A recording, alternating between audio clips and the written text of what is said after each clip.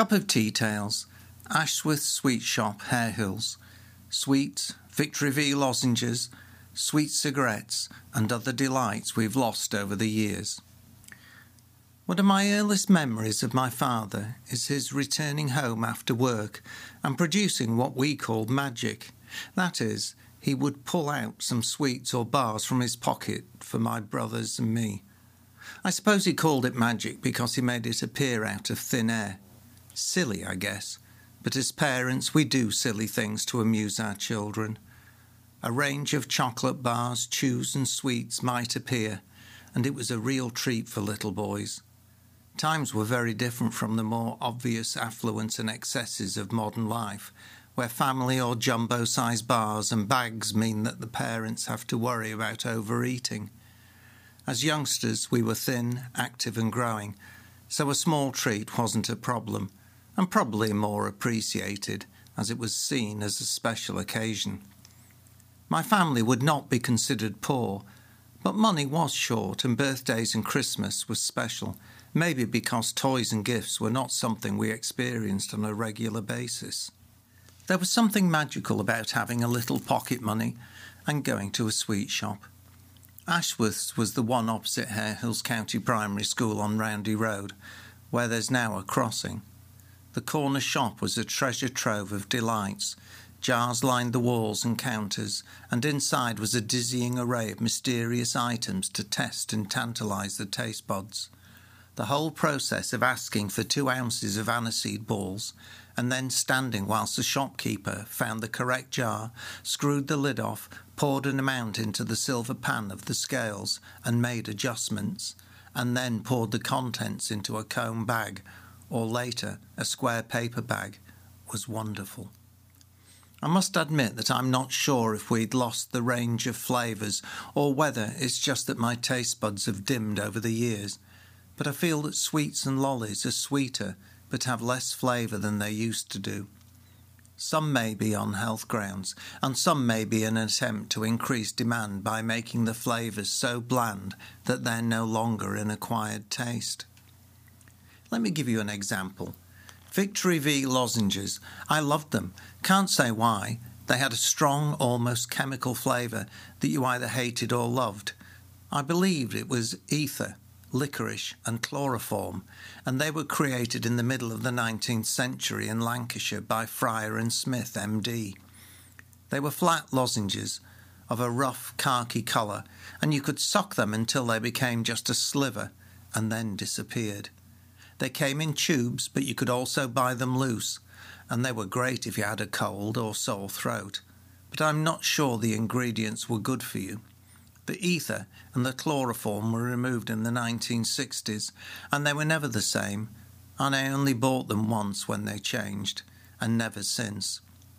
I'll add here that I got a similar taste from eating the Airfix model glue that stuck to my hands after building model planes or boats.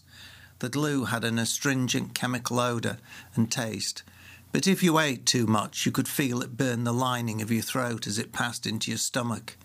Thinking back, I wonder how I ever survived. I also loved the smell of the tarmac they spread on the roads. The sweet shop was an opportunity to try all manner of delights, and some had specific seasons. The approach to bonfire night in November saw toffee lollies on sale. They were toffee or treacle toffee in a jam jar foil case with a wooden stick stuck in them. I thought they were wonderful, and they provided hours of sticky licking. They also had apples that sat on trays covered in toffee and had wooden sticks standing out like rows of soldiers. But the toffee was red, and the apples were often bruised, and I never really liked them.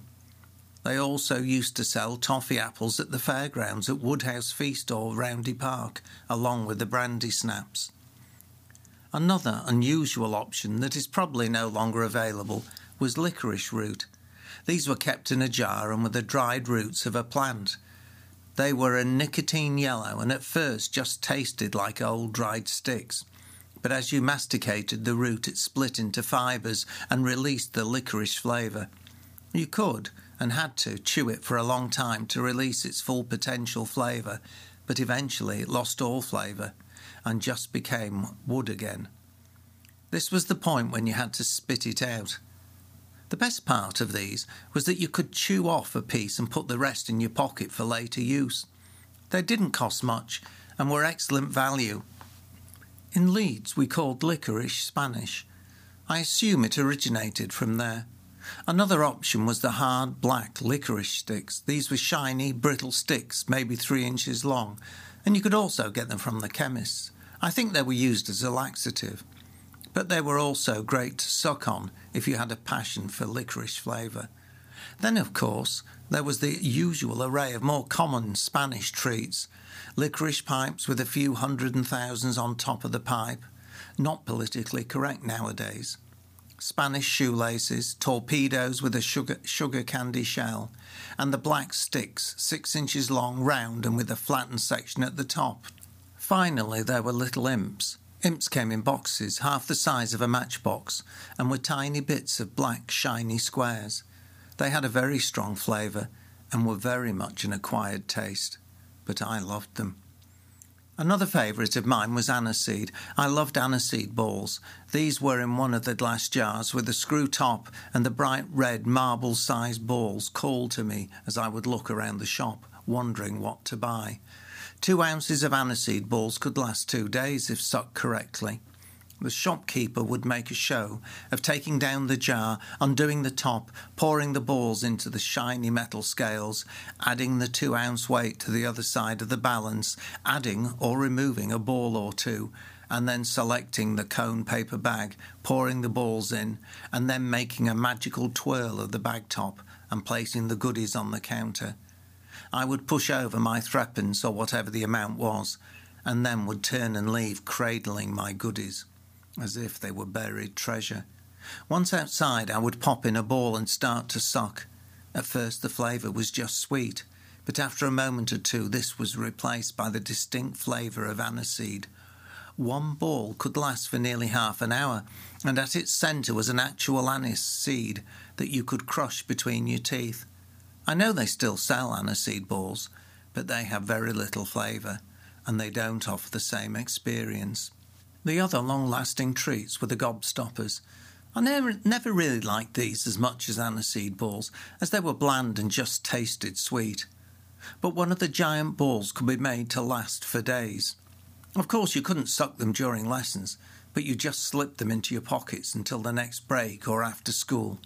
Yes, they collected fluff and dirt from out of your pocket, but after a few minutes of sucking they became clean and pristine. The extra bits just added to the enjoyment. I once nearly choked to death as an adult after swallowing a sherbet lemon whole, so I wonder how many children died having a gobstopper, as some of them were huge.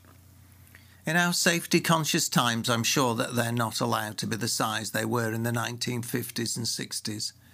I'm not sure if the Heimlich manoeuvre was about in those times, but Mr. Kelly at Hare Hills I'm sure would have saved the day.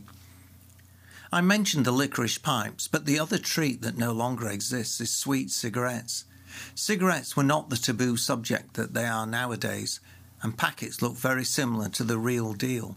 The white sticks had red tips, and we used to stand around mimicking smoking adults. Even better, but more expensive, were the Camel chocolate cigarettes. These were in packets that were copies of the real Camel cigarettes, and the packet was soft like the original. They were a similar size and wrapped in cigarette paper, and I'm not sure if we were supposed to eat the paper, but I heard it was rice paper, whatever that is, and so I ate the whole thing.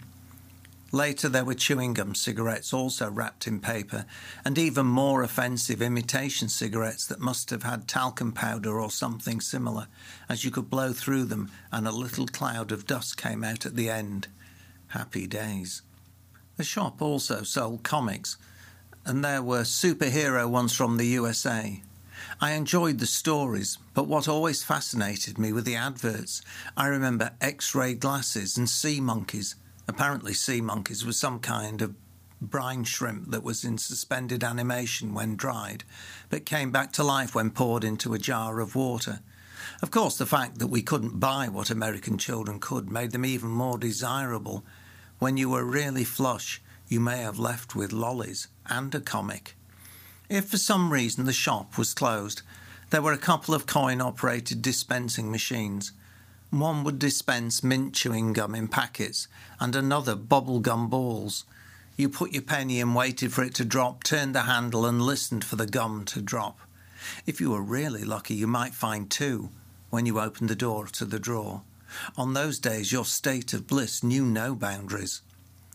Just a little of the range were blackjacks, fruit salads, flying saucers, hubba bubba bubble gum, little imps, cherry lips, love hearts, aniseed balls, sports mixture, sweet cigarettes, gobstoppers, sherbet dips, lucky bags, Riley's chocolate toffee rolls, refreshers, Parma violets, bananas, shrimps, sherbet fountains, walnut whips, cinder toffee, treacle toffee lollies in silver tart trays, toffee apples, Smith's crisps with little blue twisted bags of salt, sun-pat raisins, pear drops and lemon drops, acid drops, cough candy, mint humbugs, rock, sherbet lemons, dolly mixtures, all sorts, and jelly babies. And I'm sure I probably missed out some. I'm sure that you would have had your favourites, but I can still remember the highlight of my week was when my mother had placed a Mars bar in the fridge, and when cold she sliced it into pieces. For some reason it tasted so much better that way, and it had the benefit of being a shared family experience, as we all could have a piece. Small pleasures, but ones that have lasted a lifetime.